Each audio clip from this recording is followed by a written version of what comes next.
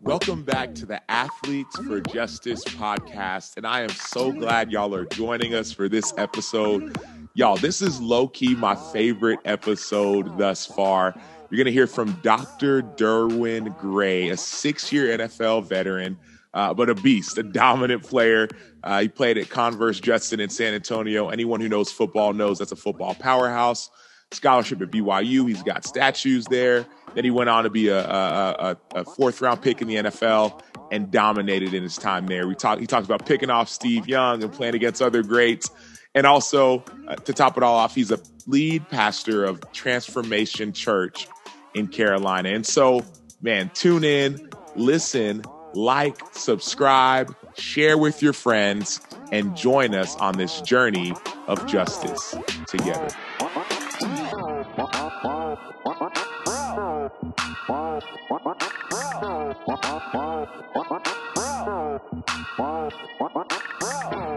So, Pastor Gray, we were talking about how you came to faith, and you were sharing earlier a little bit about how it was year 5 in the NFL. But one thing I'm interested in is, like, was somebody pouring into you from day one, or was it like new guy on the team, and then how did that work? Yeah, so I grew up in San Antonio, Texas, on the west side, and it was rough, but you didn't know it was rough because that's all that you experienced. And so for me, the human heart's going to worship something. So football is what I worshiped. I went to a high school called Converse Judson. We've been winning since the 80s, right? And so we still balling. But football was not just a game. It was my God. It gave me identity. It gave me a mission. It gave me purpose. And so all-state, state championship, got a football scholarship to BYU, met my dream girl my freshman year. We've been together ever since. May 23rd of this year, we'll celebrate 29 years. BYU All-American, BYU legend. There's banners of me at the stadium, which the older you get, that's dope. That's so dope. And then I got drafted by the Colts, right? In 1993, I was the 92nd pick of the 1993 NFL draft. And in my mindset, that was the pinnacle of worship. Like, I thought all that I wanted to be fixed, my family being fixed, me being fixed, I thought that was it. And the first year was terrible. I had teammates, black teammates who were racist because my wife was white, which was like, wait, what? I wasn't playing. Have you ever, I'm going to stop you right there. Had you ever experienced that before? Not to that degree, because usually I was the alpha dog. And if someone had an issue, they weren't going to say nothing. But being a rookie, it was just like, wait, did he just say that? Wait, are we sitting around this table and no one's talking to us? So it was really weird. And plus, generationally, as a rookie at that time, the Colts were an older team. Like, I'm 21 and there's dudes like 36 on the team, 34 on the team. And it was a bad culture. So anyway, all those guys left. I ended up becoming friends with many of them over the years. But that first year was such a letdown. Year 2, I'm starting. I'm balling. First NFL game. I lead the team in tackles. I mean, how many people can say that? Like, first NFL game, I led the team in tackles. Next week, we played Tampa Bay. Terrible. I was on ESPN getting like flame, man. Have you ever seen a steak in like an iron skillet? Yes. The butter's been? That was me. The not top 10. No, I was like, how did this happen in 1 week? And so I lost my confidence. Now, third year, I'm team captain. I'm balling. I'm picking off Steve Young. I'm doing all these things. But at the end of that third year, it was like, there's got to be more. So morally, I knew I had deficiencies. I had insecurities.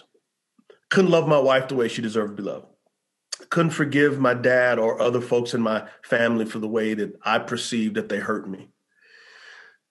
But God in his grace, I had a teammate. His name was Steve Grant. His nickname was the Naked Preacher because every day after practice, he'd take a shower, dry off, wrap a towel around his waist, and he'd get his Bible. He'd walk around the locker room saying, "Do you know Jesus?" Not coming from a church background, I'm like, "Bruh, do you know you half naked? This is just weird." So I asked the vets on the team, I'm like, yo, what's up with this dude walking around half naked with a Bible? They were like, don't pay any attention to him. That's the naked preacher. And so over a 5-year period, I tried to avoid him and we built a relationship.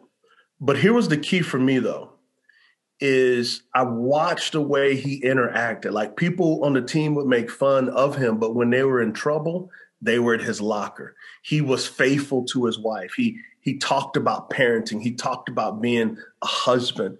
Also, we were playing the Buffalo Bills. Now, people think that tempo is like this new thing.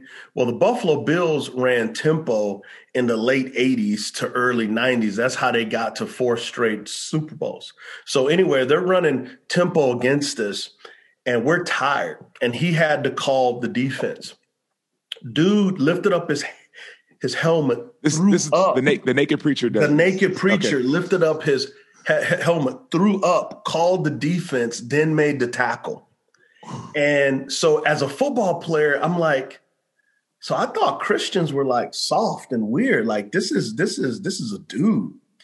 So over a 5-year period, man, he embodied the gospel. He shared the gospel.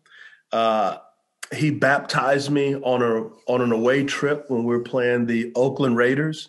So me, him, and a dude named Eugene Daniels, an old school vet, and people that were at the hotel watched me be baptized. So August 2nd, 1997 is that moment when I realized, like, man, in Jesus is everything that I've ever could have wanted: forgiveness, grace, mercy, a new life. And so, man, that's how I came to faith. And so now that I look back, like the technical terms is Steve understood that he was a missionary.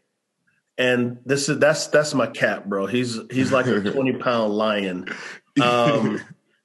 Steve understood that he was a missionary, but it wasn't this awkward thing. It was the overflow out of his love for Christ that moved him to love us. So what happened at that moment? You said in August of 1997, you said your love for God, or better yet, God's love for you, became the primary thing. Yeah. Did you just say, all right, I'm going to retire and move on? So, or what? Yeah. Yeah. So what happened is we were playing the Cincinnati Bengals. It was August 1st. And I stubbed my toe trying to tackle Corey Dillon.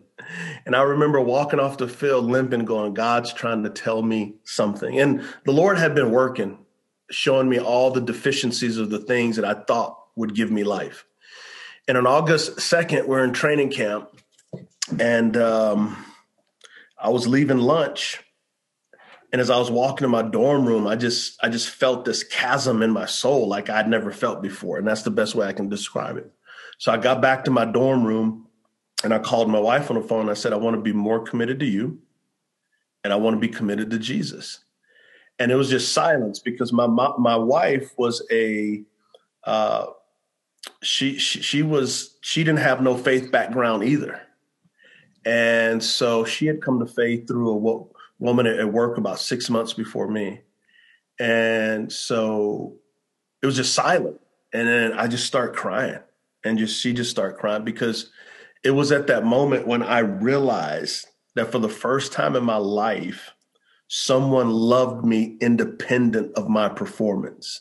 And God in his providence, God in his omniscience knows how to reach us, right? And so as a athlete, as a former NFL player, our whole life is built on performance. Like, you have to perform to start in middle school. Like, you got to perform to start in high school. And then to get scholarships, I mean, it's your weight, your height. And then when you get to the league, I mean, they're measuring how big your hands are, how long your arms are. They're scrupulously looking at your game film. And then when you get to the NFL, getting to the NFL, that's easier than staying in the NFL. Yeah. It's all performance. It's studying film. And so the best way that I could see it is, for the first time, somebody studied my game film. And in the film review, they looked at me and said, your play is not good enough, but mine is. So what I'm going to do is I'm going to replace my game film with yours. And so what Jesus did for 33 years, he lived a sinless life, obeying every one of God's 10 commandments perpetually and perfectly, so that his game film would be our game film, that his game film would be my game film. And then when he got on the cross, for all of our missed tackles of life, for all of our blown coverages of life, for all of our missed assignments in life, which is called sin, on the cross, Jesus paid for them. But then 3 days later, when he rose from the dead, he said, now the life that I live, I'm going to live inside of you and teach you to live it. And it's not something you have to achieve. It's a gift that you can believe in. And I begin to live in and through you and make you a part of a family, to make you a part of a team. And like, that just made sense to me. And I fell in love with, wow, somebody loves me independent of my film, but now they can really teach me how to live life. But then with that, how do we use our gifts? So you say, okay, God loves me and I feel like I'm free, but then it's like we have these gifts and we see problems, we want to solve them. We see issues, we want to do something. How do we do that? Because I think a lot of people are looking, even if as I'm listening, that initial story, the shock of coming into an NFL locker room with your wife and you're a black man, she's a white woman, and then your teammates, black teammates are upset at you, throwing out racist remarks at you and your wife. Like, what do you do with those issues? Yeah. Well, then I just chose not to be around them because I didn't have the mind of Christ. I didn't have the spirit of Christ in order to understand. But here's the great thing about our gracious God, is that he does not waste an experience. And so the pain of the past gives us purpose now. So let me go back to your initial question, right? And I want to put it in these terms, is that preparation must meet opportunity. Preparation must meet opportunity. I would not ask a freshman to go play for Alabama if he's in high school, right? That's just not a good thing. And so what the Lord does is he puts gifts inside of us, but there's seasons of preparation, right? So King David was anointed king by Samuel as a teenager, but it wasn't until nearly 15 years later that he actually became king. What was he doing before he became king? He was shoveling sheep crap. He was following around dumb sheep. He was protecting them. He was fighting lions and he was fighting bears. And what we do as Americans and what we do as Christians is we dismiss the little things, but what we don't realize is the little things lead to the big things. And as a football player, you can complete what I'm about to say. This is the first time we've ever talked in person, but you're going to complete what I'm about to say.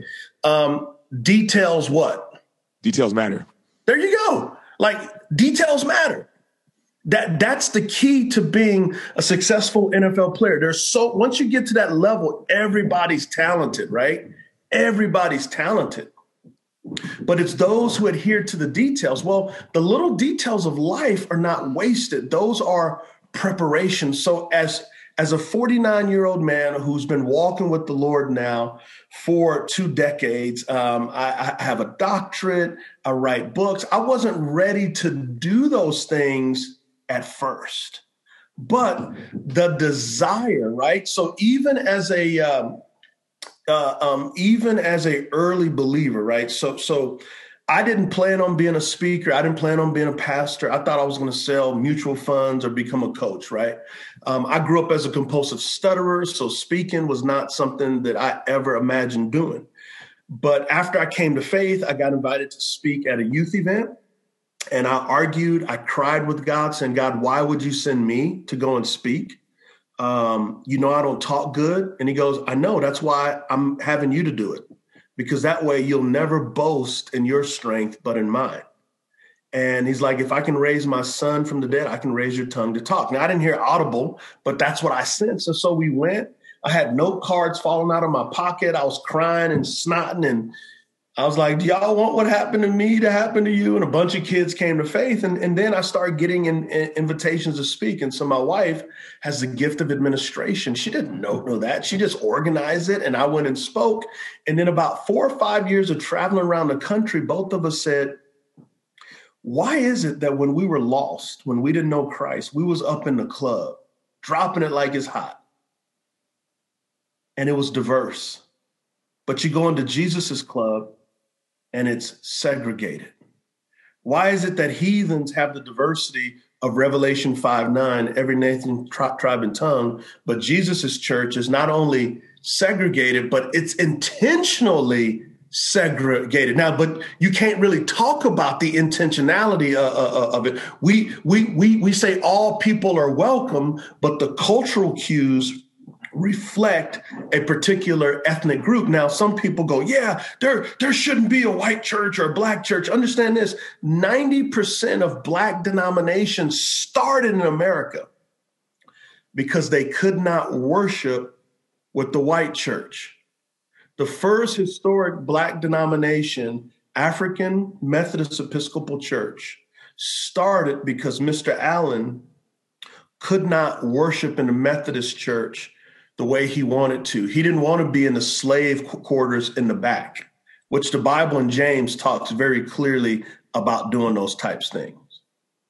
And so up in the front row, hands clasped, he was praying, and the white leaders of the church grabbed him and threw him out. And that was the start of the first historical black denomination. So 90% of denominations that are black was started because of white supremacy, because of racism and sin. Now, I know what people are going to say. Well, Derwin, let's don't talk about the past. So let me pause here and just say, I get your sentiment, but if you go to the doctor and you get diagnosed with cancer and the doctor says, have you smoked cigarettes? And you go, I don't want to talk about the past. Well, he's trying to get a diagnosis of how you got to where you are. So for us, and specifically for my white Christian brothers and sisters, it's important to know that your identity is not tied into the success of America, that we can critically look back and go, here were issues, here were problems. Yes, our country's a great problem, but so are other countries around the world. Here are the problems. Here's how we got to where we are. Here's how we can move forward as brothers and sisters in Christ. And this is really important. As brothers and sisters in Christ, and specifically to our white brothers and sisters in Christ, your allegiance to your sisters and brothers in Christ is greater than your allegiance to America. Mm-hmm. And if we don't understand that, that is called nationalism, and that is an idol that needs to be toppled and broken, right? So in saying those things, when my wife and I saw that, we began preparedness, and my wife threw the javelin on the track team. So by the way, don't come after her man, because you might get harpooned. You know what I'm saying? So that's where we began to study. That's where we began to prepare. So in our study, in our preparedness, in our preparation is actuality. And so the idea of justice, and as athletes with justice, the word justice simply, if you reduce it, means this: loving your neighbor as you love yourself. When Jesus said, love God and love your neighbor as you love yourself, loving your neighbor as you love yourself is justice. Justice is what love looks like in the public square. Justice means this: if there is someone being treated unjustly because of not only individual actions, but systemic and structural actions, love calls me to change it.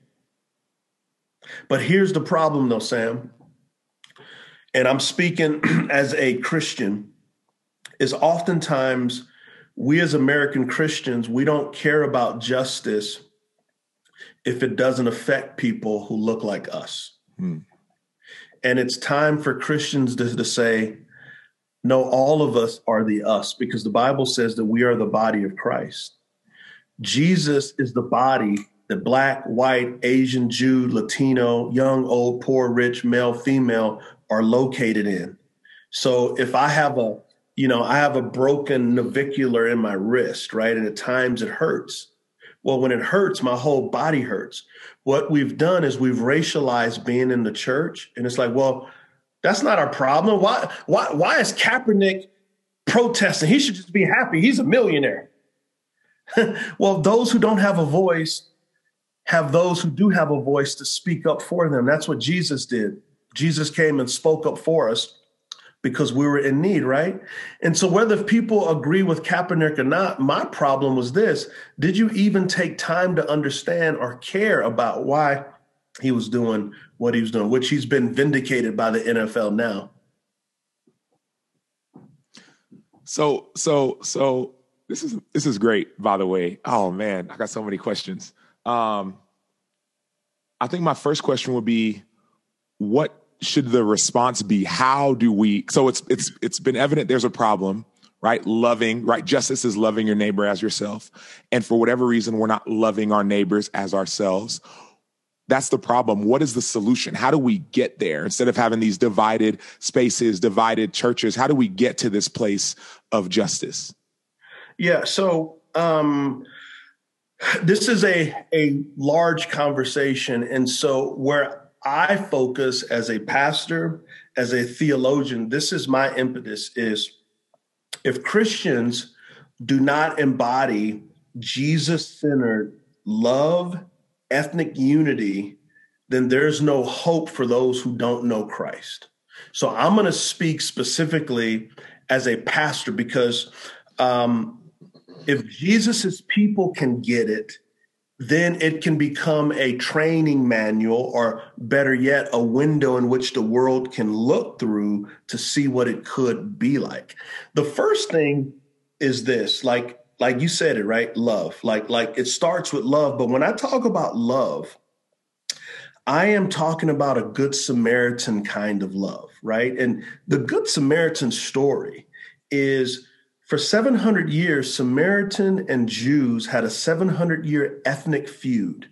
Jews did not consider Samaritans Jews because they were Gentiles and Jews in one body. They were half-breeds. And so there was a 700-year feud, and Jesus chooses to use a story of an outsider, an enemy, to be the hero of a man who had been bloodied, who had been beaten. Two of the Jewish men did not help the Jewish man, but the Good Samaritan does. And love is willing to count the cost. So what did the Good Samaritan do? He poured wine on the wounds. That's to disinfect the areas. He poured olive oil to keep the wounds soft. He bandaged him. He put him on his own animal, and he took him to an inn and paid 2 weeks of wages. Yeah, wages, right? That cost you something. Love costs you something. Now, here's the other part, and I think I'm on biblical scholarship here, is imagine when that Samaritan man went back home and told the story. Hey, I was coming down from Jerusalem to Jericho, and I came across a dude, and I spent all this money, and I helped him. His Samaritan friends would have said, what Samaritan was it? Do we know him? And he would have said, no, it was a Jew.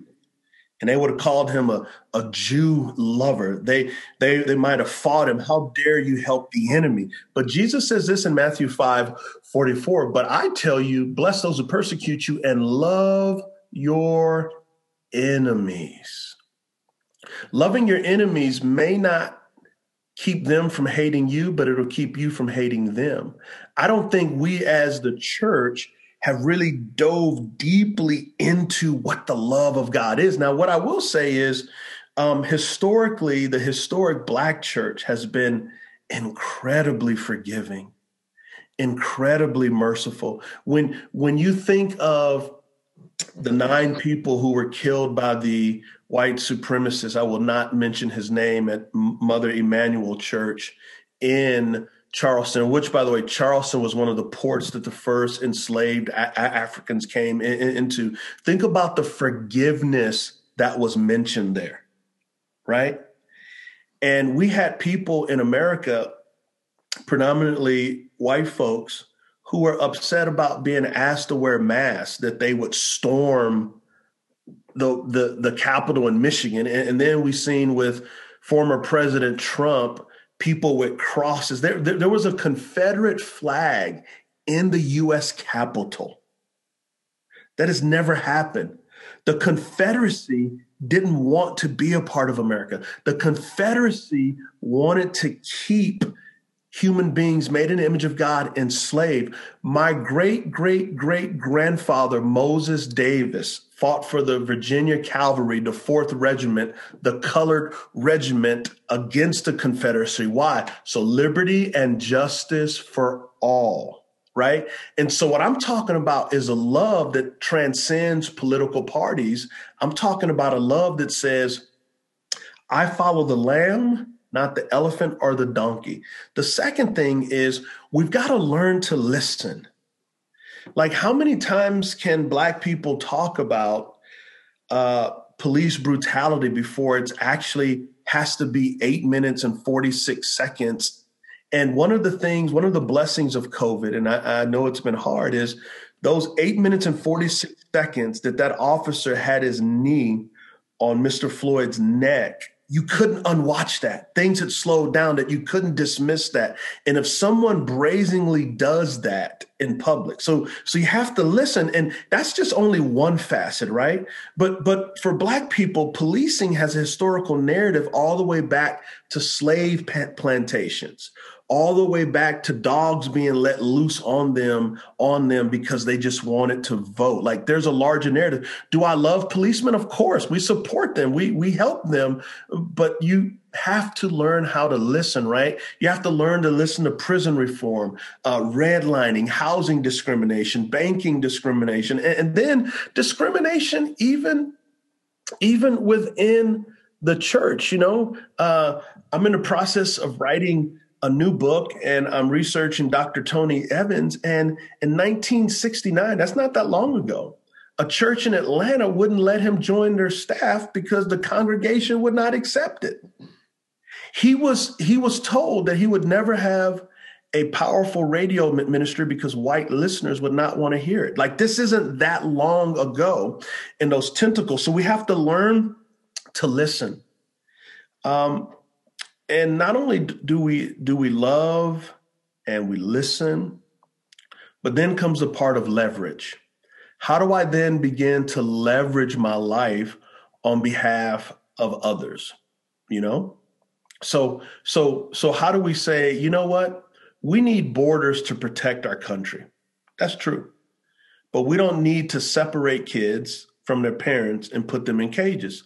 Now, to be objective and fair, President Obama was the one who put the kids and parents in cages together. So we need to acknowledge that. When we follow the Lamb, we can be helpfully critical of both political parties, because both political parties are going to be at odds with the kingdom of God.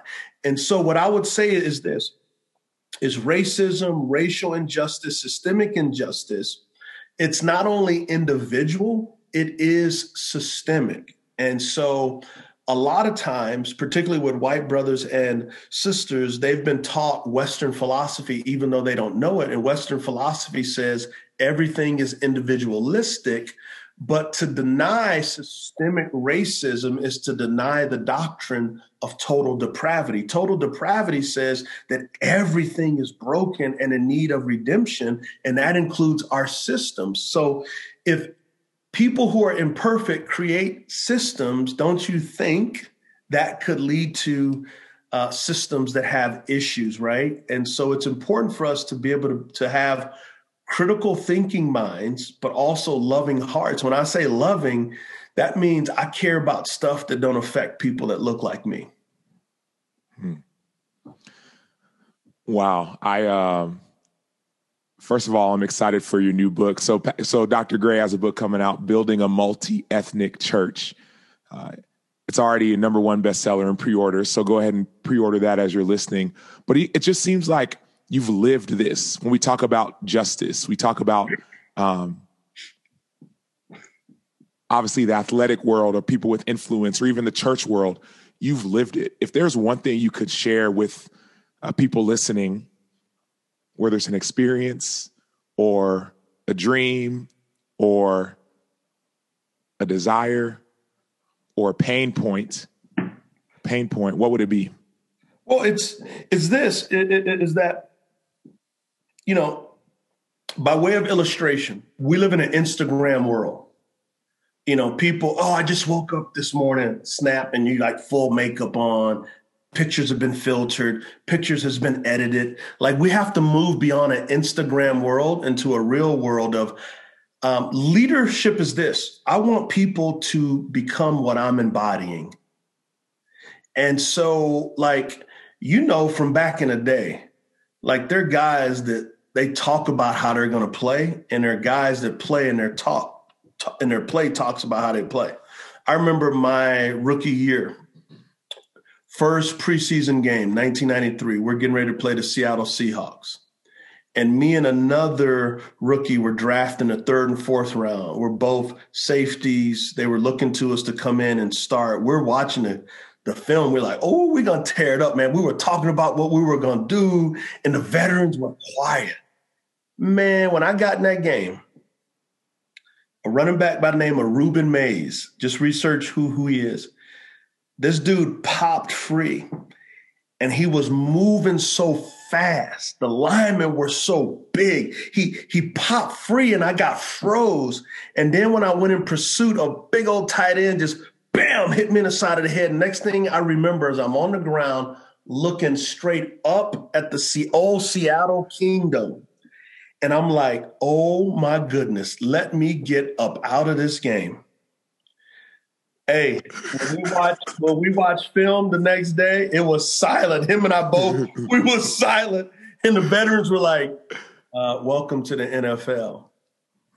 So my point is, don't talk about it, be about it. But the way to be about it is to actually learn. And what I want to propose is this, is I believe Jesus talks about it.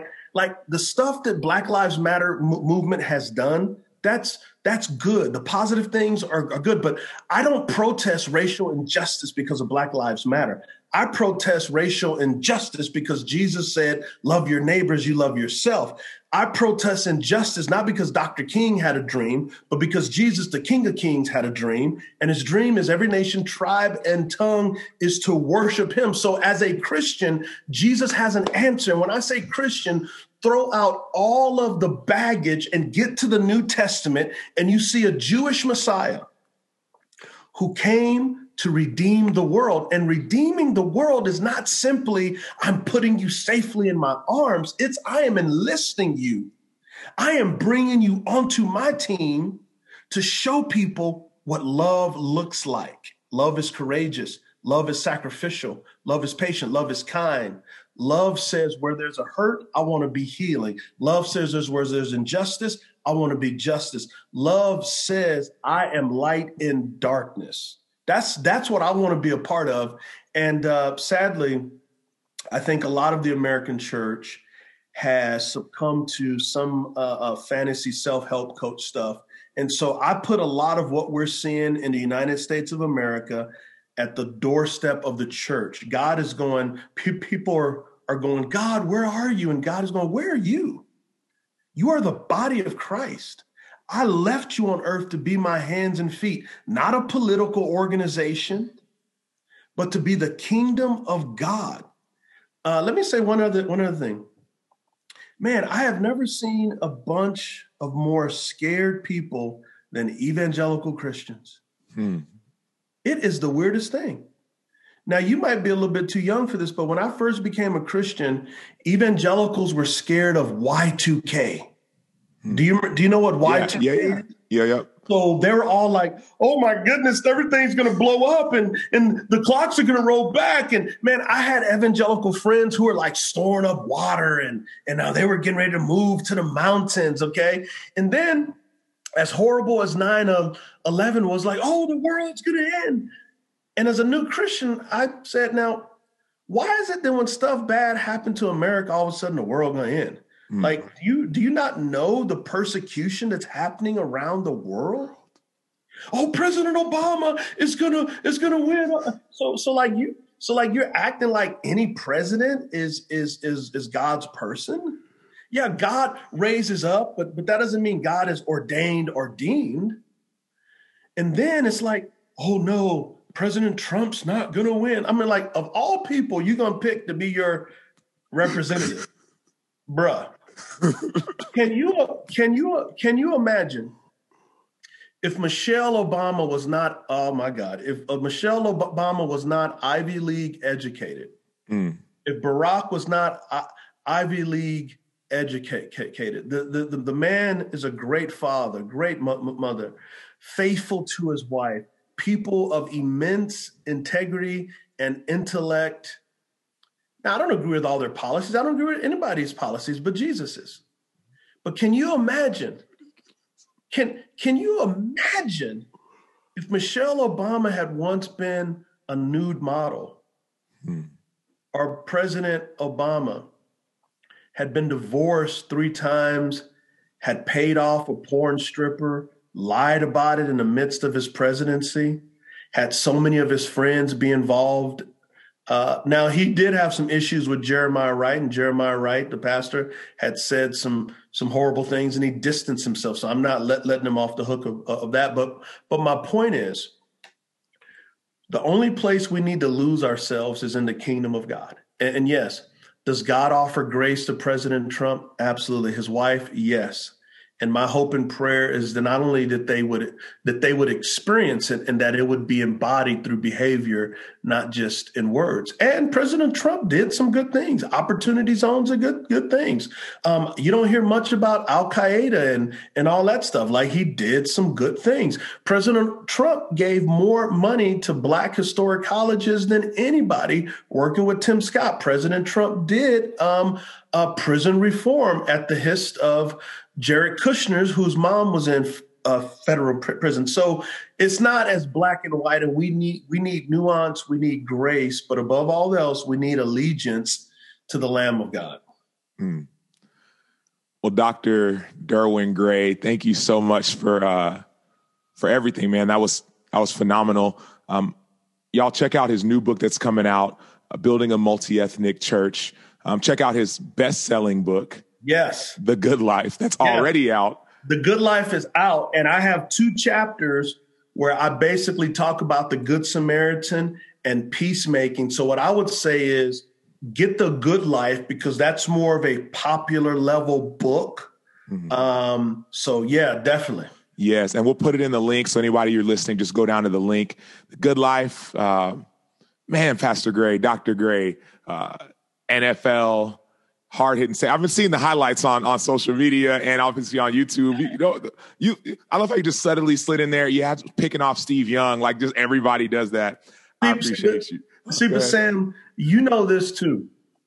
A highlight film shows highlights. Notice I did not put on the film my second year against Tampa Bay when I was in a iron cast skillet getting fried, getting seared like a filet mignon on butter. I only put the highlights on there, man. Hey, and I want to let you go. I'm going to let you go, but I'm going to ask one more question, and maybe I can do this after the recording, because I want to talk about the RPO and some of these NFL rules.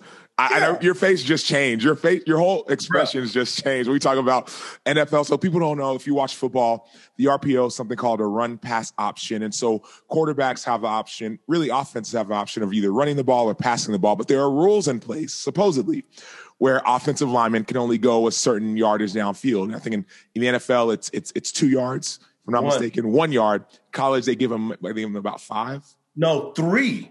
Oh, it's wow. supposed to be 3. Okay. So I love the game of football, and football has rules in it. Like, as a cornerback, you can't hold a receiver. Like, there's rules. Well, the run pass option, particularly in college, is breaking the rules. And what I mean is this, is the quarterback, a run pass option means this, that the offensive linemen do not know if it's a run or a pass. So if it turns into a pass, it's the quarterback's job to pass the ball before the linemen are more than 3 yards downfield. Why do I care? Number one, because it's the rules. Number two, as a defensive players, you have run pass keys. So as a NFL safety, as a high school safety, as a college safety, a part of diagnosing a play is you read the weak side tackle. If he's off the ball, it's a pass. If he's going through the line of scrimmage, it's a run. Well, with RPO now in college, there are linemen sometimes who are at the level of the receivers catching a slant pass. And most fans are like, man, this offense is incredible. How does the defense not know? Because it's cheating. When my son was being recruited, and I'm not going to name the name of the school, I'm sitting with a famous head coach who offered my son a scholarship, and I'm asking him about the RPO, and he starts laughing. And he said, Derwin, I cannot tell you how many times our linemen were 7 yards downfield and we scored touchdowns. And he goes, in the college game now, what it is you just want to score more points than the other team because we're pretty much all breaking the rules. So I want the integrity of the game. I want the integrity of the game to be a beautiful game, not a cheating game. So like, what if receivers could, or what if defensive backs could all of a sudden hold receivers 8 yards downfield and the flag's not thrown? It messes up the game. So that's why I don't like the RPO. And on a side note, Brett Favre was running the RPO in the 90s, except for they didn't call it that. Basically what he did is he saw a quarterback 9 yards off, and it was supposed to be like a zone stretch. He would just tuck the ball, boom, and just fire it.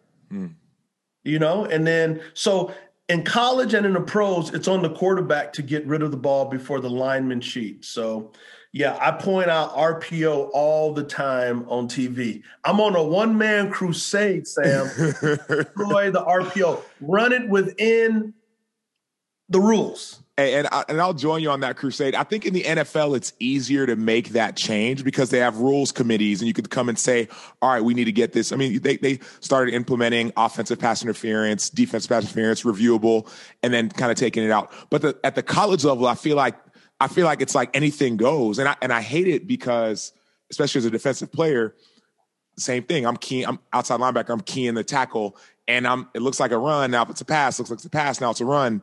It's like it almost keeps you from being able to play the game the way it's supposed to be played. Yeah. So a defensive coordinator from a top 15 team whom I will not name, I talked to him and I asked him, I'm like, why do you run a 3-man front?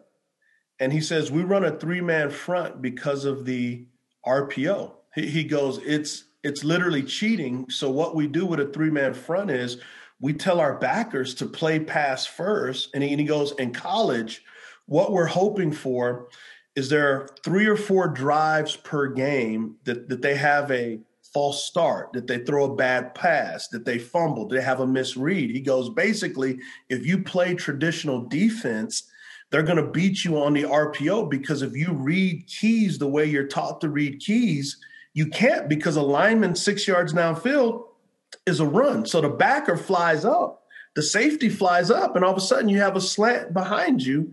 And so now what's happened is defenses have to play on their heels, and that's why you see less sacks. That's why you see less interceptions. And so it's turned the game into something that's not football. And so one thing I'll say, and you may need to make this another episode, like, right? So the one thing that I will say is I love the new breed of athlete. So for example, my son in high school, 6'1" and some change, 210, ran a 4.5, 36-inch vert, 4.01 shuttle, 10 1/4 hands. So as a senior in high school, athletically, he blew me off the charts. It wasn't even close. He was phenomenal. Do you remember your measurements? Like in high school or the pros? Yeah. Like as you were going to the pros. So I guess it would be a little bit different. Yeah. Yeah. So just for comparison. Yeah. So senior year in high school, that's what he was. Me going into the pros, I was 5'10 3/4, 192. I ran a 4.55, 30-inch vertical leap. My shuttle was a 3.86.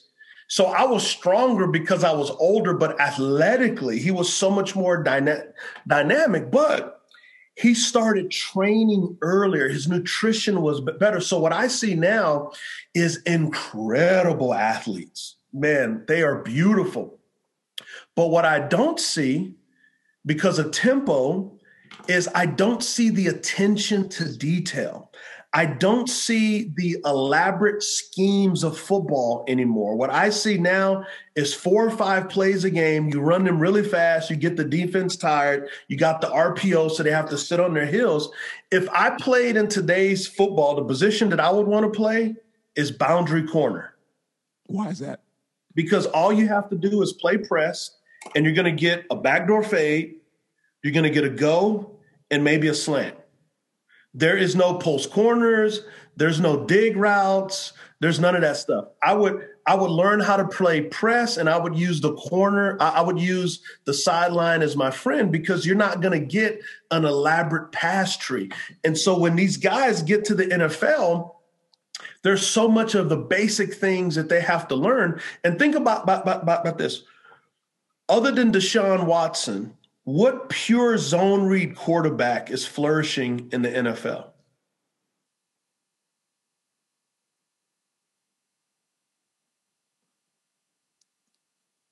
I mean, there aren't any.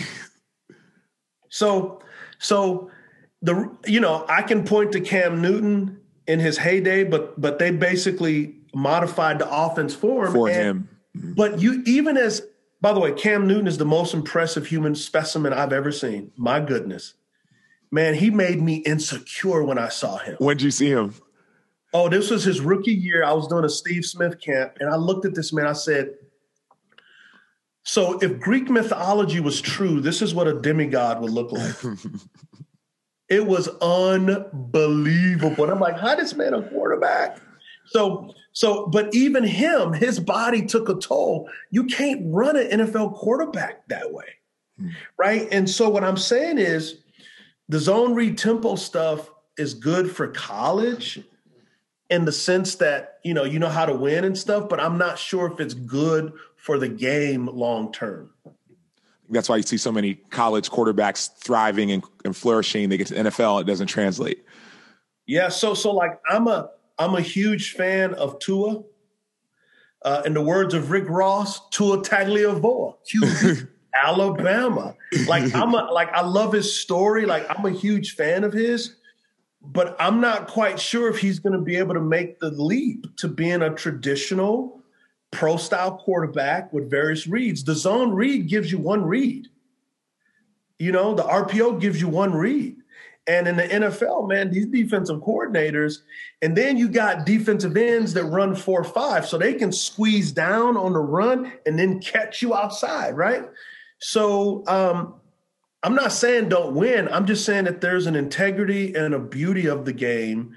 And yes, the game evolves and develops, but I'm not sure lineman 6 yards downfield on a pass is called evolved. I think that's called cheating. Yeah, we had a coordinator during my time in the NFL who noticed these trends, and he's a very detail-oriented guy, Vic Fangio. He's the head coach of the Vic. Love Vic, right? For Vic. Where in Indy? No, with the Panthers. Oh, so I played for Vic 4 years, and what was he? Was he coaching outside backers then? No, he was the defensive coordinator for the Panthers. His mentor, Dom Capers, was the head coach. And so what Fangio was known for then, I don't know if he was known for it with the Bears, is the zone blitz stuff. Yep. That Dom Capers got from Dick LeBeau and Pittsburgh and all this stuff. Yeah, replacement zones. Yeah. Yeah. So that's what had us thrive. But Vic, it's almost like it's I imagine he were in these conversations because he has these same kind of conversations. So what he would do, he understood that quarterbacks were reading one player in the RPO, usually oftentimes the inside linebacker. If he goes for the run, you pass it behind him. If he stays for the pass, you let it go. And so Vic would actually hold the inside linebacker and have usually the safety or different position play the run. Mm-hmm. And so quarterbacks would be stuck. They'd be trapped. He'd also teach the outside backers to, initially in general, outside backers are supposed to be aggressive, get to the quarterback, go, set the edge. He would teach us off in certain sets to bounce a little bit, right? To wait, which is totally counterintuitive, but it was the only way to play the zone read, the only way to play the RPO. We would wait, we would bounce. he knew that the rules weren't going to change. So he would change our responsibilities based upon those offenses. Yeah, and you're pointing to something that's super important that I think if there are athletes listening, former NFL players, whatever, our level of strategic intelligence is not just limited to football. That's why you and your brother, by the way, like I've never met, man, I feel like y'all cousins. Like, man, I am so proud of y'all. The level of your intellect, how you honor each other, what you bring to the table is like you can be a hard-nosed football player and an intellect with a good heart. You know what I'm saying? And so football players, there's a strategic intelligence that has helped me so much. Like I would be in class and, you know, I'm answering questions at a rate so fast and my professors would go, how do you do this? I said, well, when you got to cover Jerry Rice and make adjustments and you playing against Dan Marino, Barry Sanders, Emmitt Smith, Jim Kelly, Andre Reed, like you got to make adjustments fast. But if I don't, that's a problem.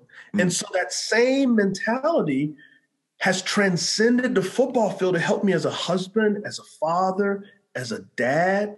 You know, one of the things that I teach our staff is a principle called sudden change.